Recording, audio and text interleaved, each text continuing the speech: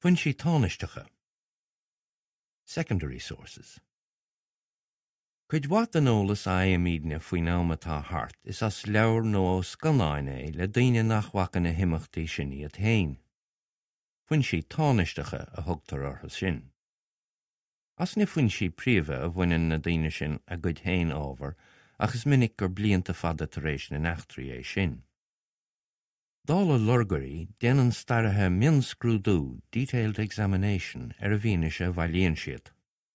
Déanann siad amach céir is fiú an íonise sin agus bíonn ortha áil amach céimhéide a bhíonn crín, accurate. Ní bhaineann siad leasan sin achas a gcuid in taifead den íonise. Más leo pictiúr ceart an amata hart a chur le chéile.